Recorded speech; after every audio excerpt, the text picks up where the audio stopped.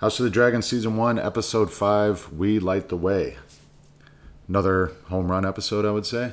It was good. I came into this one really not knowing what to expect at all. A lot of times you and I do not watch next on Game of Thrones, so it remains a true mystery to me. And it didn't occur to me that a wedding in Game of Thrones, that I should just automatically expect chaos and mayhem. But I think I will remember that here and out. Yeah, they're 3 for 3 with a death or a beating at a wedding. So as a book reader, I couldn't have told you what was going to happen this episode, pretty much at all. So they're following the book, but there's so many ways that it could go. So even, like, I knew that Daemon's wife would die in a quote-unquote hunting accident, but they could have told that story or filmed that 10 million ways and been consistent with the book. It could have been a pure accident where Daemon wasn't there. It could have been Daemon forced it, or it could have been kind of in between, like this one. In the book, is she known as a good huntress? I can't remember, but she does supposedly die hunting. But yeah.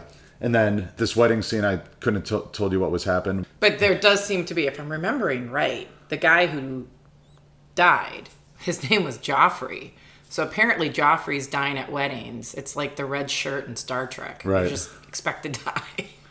We'll get to the wedding, and even though that was a great scene, the best scene for me, or at least the most significant scene, was the scene between Otto and Alicent, where he leaves. Oh, yeah.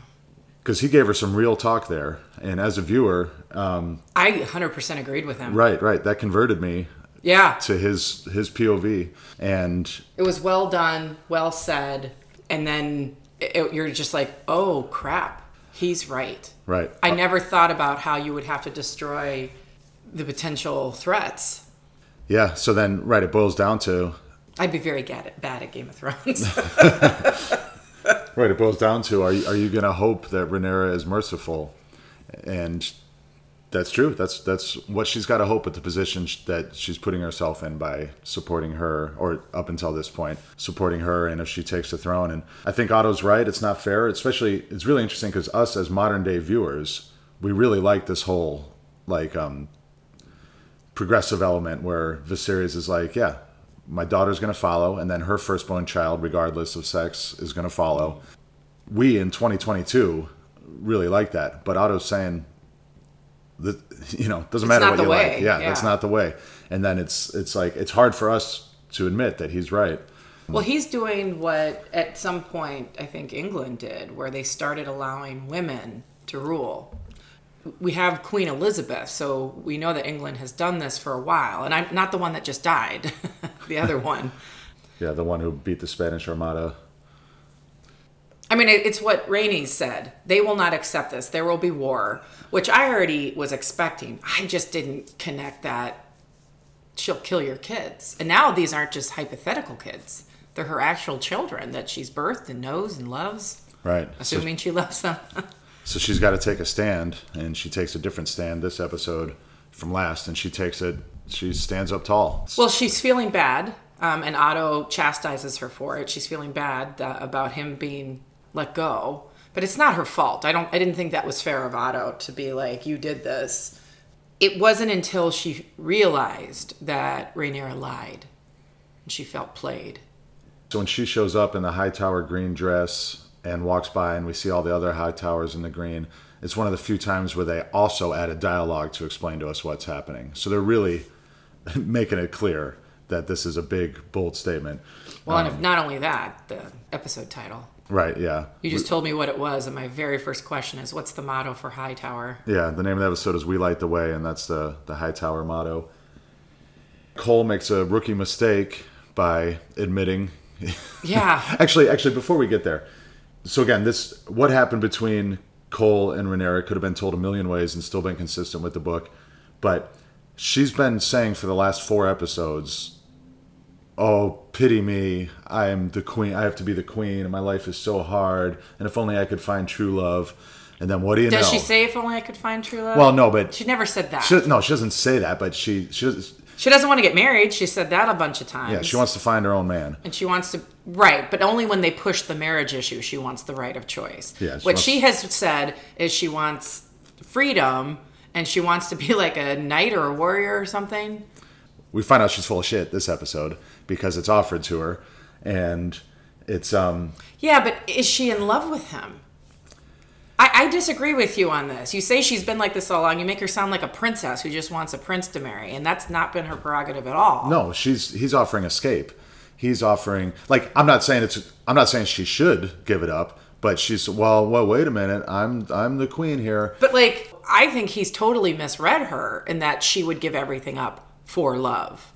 Well, it's only what she's been saying. Not just for love, but for escape, for to be alone or whatever, to not have to. My only thing is she's young and she's adjusting to the mantle of her position and everything. Like, yeah, of course she's gonna moan and complain to those closest to her, but she's not like doing it from the rooftops. Yeah, I'm not blaming her for being full of shit. She probably didn't even know she was, because now she actually has a choice.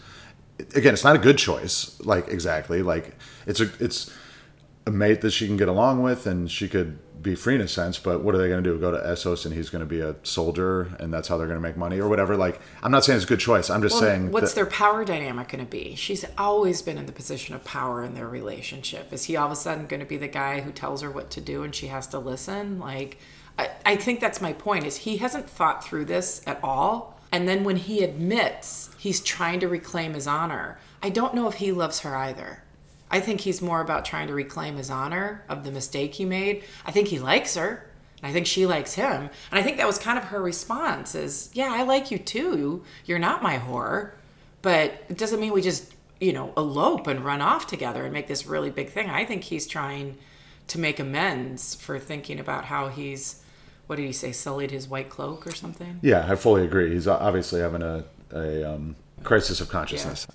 But still, my point is, I think no matter what was offered in front of her right then, she still would have been like, well, wait a minute. She doesn't want to give up that throne. That's my point, is that despite all her boo-hooing, she's the heir and she wants it to be that way. Yeah, and then the wedding, just great direction, building tension.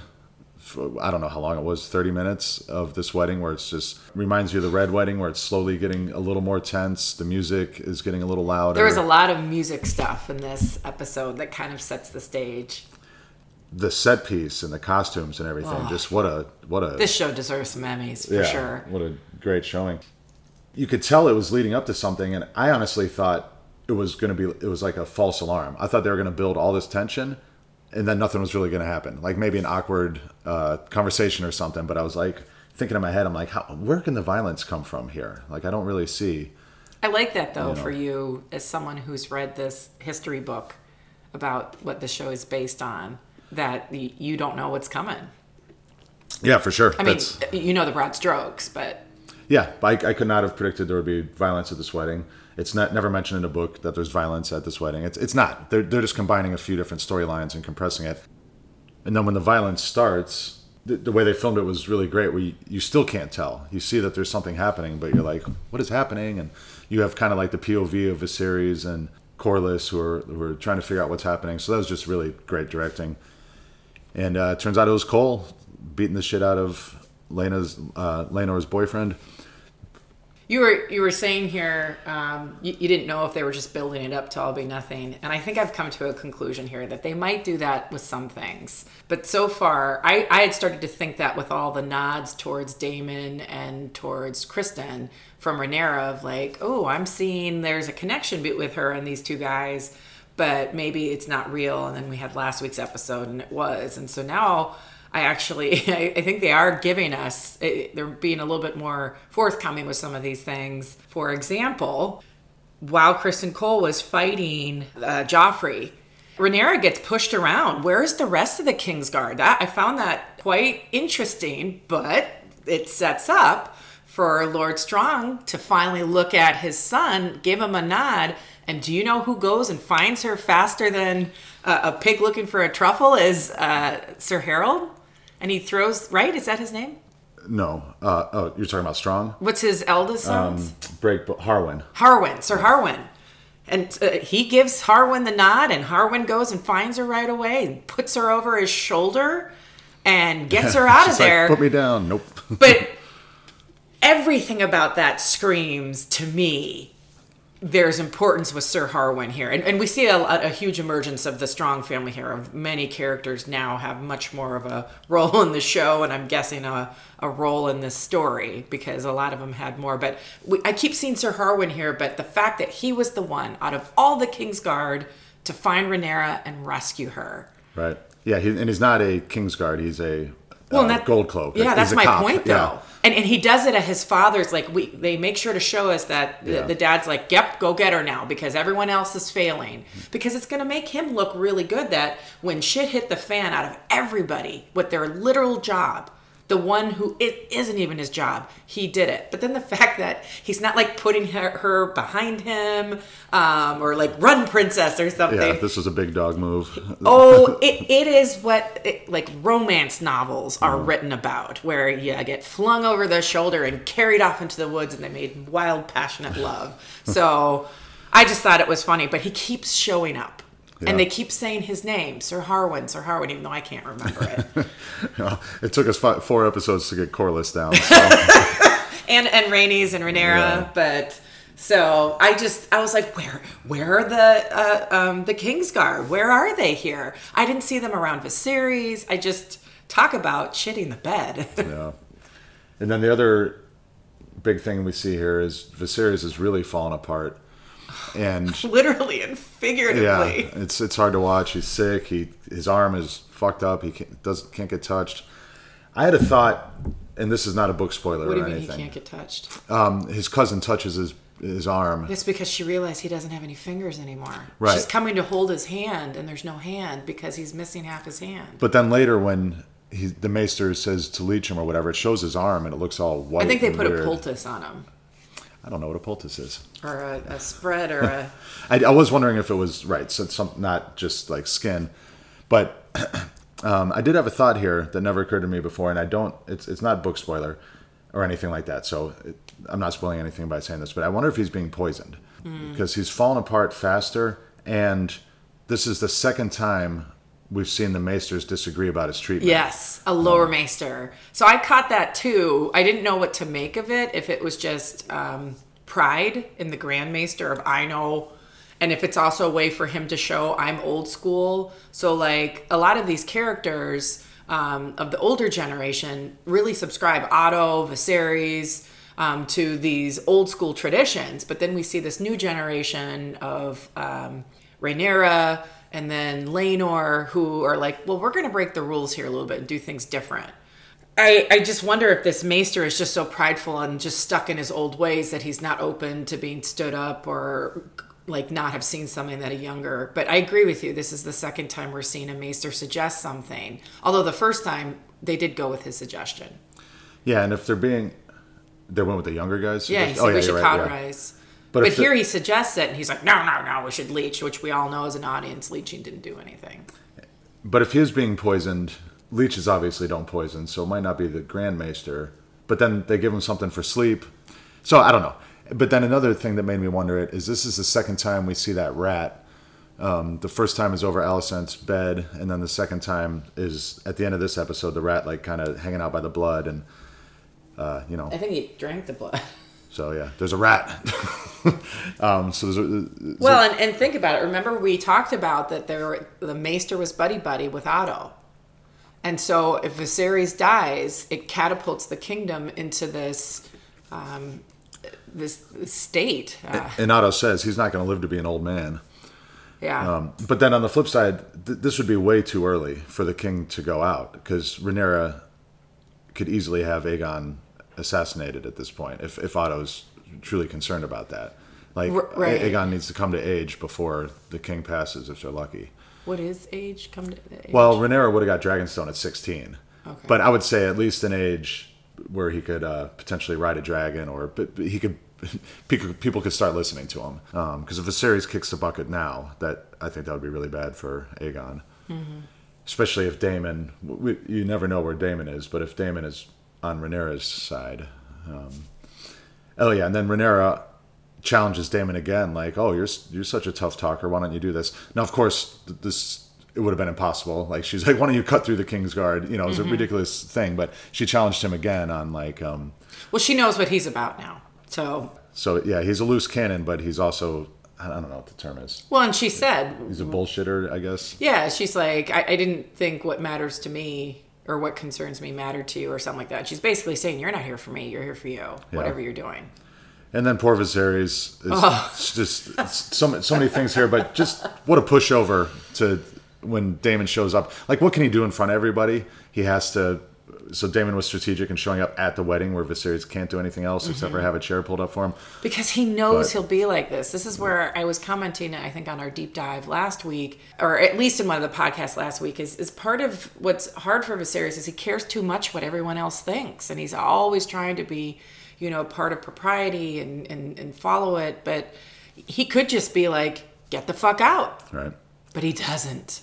Yeah, again, I just have to say that Viserys just reminds me of a real person, which is nice to watch in the show, but it's... And kudos to Patty again. Every time the camera cuts to him, that one time when Daemon is walking up to Rhaenyra, because we've already seen Viserys many times in this scene, but he's like really sawing away at his meal, and he's so agitated. All right, so I know you got to go to work, so let's just quickly... I think you went first last week, so I'll say my winner... first, and my winner, it has to be the Strongs advancing themselves in the Game of Thrones, because like you said, not only is Lionel the hand of the king now, but also we're seeing more and more of Harwin, and we really see the Clubfoot here insert himself into the story and kind of manipulate Alicent into figuring all this out. So it's like I'll go with the Strong family as well, if I'm allowed to choose the whole Strong family here, those three men, because they all did stuff here. So, but the one that I would definitely pick is the Clubfoot one. And he does admit he listens and observes. So I remember when he joined the women and asked to sit, like that's what he's doing. Yeah. But now he's meddling. And then my loser has to be Viserys, I guess. He's just fallen apart so much. Absent falling apart, he's just dealing with the regular stress of the kingdom. But the writing is on the wall with him, and there's too many forces pulling him apart. So I guess I have to go with Viserys. Yeah. Yeah, I guess I'll go with, as maybe a little bit of a group, the Targaryens. They're not doing a good job here. Like, yes, they are doing the wedding, but they're kind of groveling to a certain point, or at least Viserys is, and Daemon, just what he's doing, what he did with his wife, and then how he just seems to be losing control of everything here. Where is he in a position of power, if anything?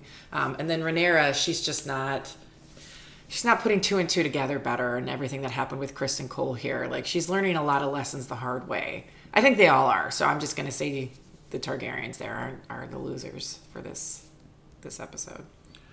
All right, we'll do our deep dive in a few days. And then if you're enjoying this podcast, consider giving us a 5-star review, because my goal is that by the end of season 7, 8, or 10, or 30, or whatever we have of House of Dragon, is to have a real sponsor. And ratings help people find the show. All right, thank you.